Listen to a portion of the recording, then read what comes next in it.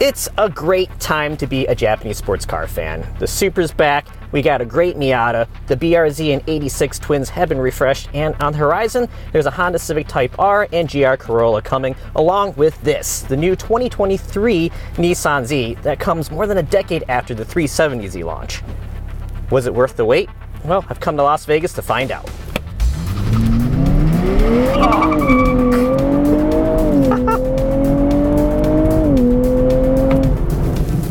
Thing boogies, man.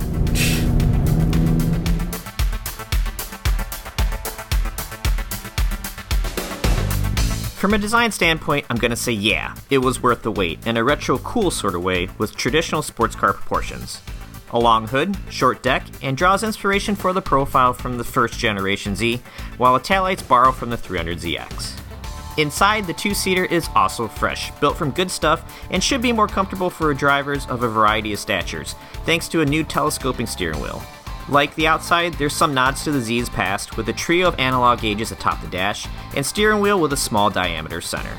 What certainly isn't old is the Z's tech menu. Infotainment is handled by either an 8 or 9-inch touchscreen, with both supporting Apple CarPlay and Android Auto, while the gauge cluster is a nice-looking 12.3-inch customizable display.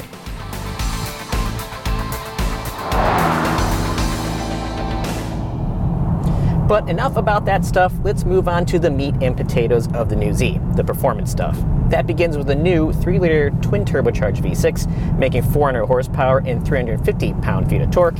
Compared to the 370, that brings an additional 68 horsepower and 80 pound-feet of torque, which is substantial.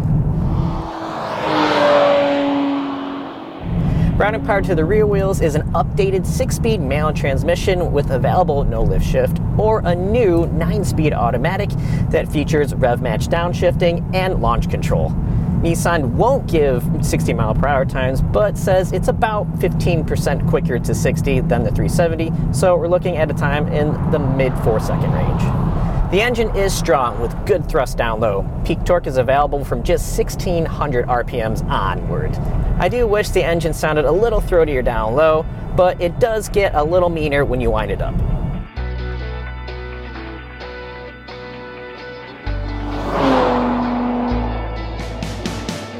As for transmissions, the manual features more fluid shifts, which is always a good thing, and the 9-speed automatic transmission that we have here also isn't too shabby. Manual shift response is brisk, and rev match on downshifts is pretty darn good too. It's just not quite as good as ZF's Auto, but it's pretty close. To up handling, the chassis is stiffer. There's revised suspension geometry, shocks, steering, wider front tires, improved brakes, and up-level models get a limited slip differential. During some limited track time, I can say it does feel a touch more athletic. It's quick to turn in with some understeer, respectable mid-corner grip, and the car is communicative, letting you know when the tires are approaching the limit.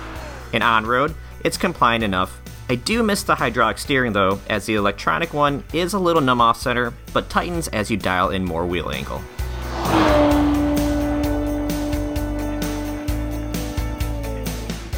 So what's the new Nissan Z going to cost you when it hits dealers this summer? Try $41,000 for the base sport model, which happens to undercut the 4-cylinder Toyota Supra by a few $1,000s. This performance trim here, with a few extra goodies like a limited slip differential, bigger wheels, and spoiler, is a bit pricier at $51,000.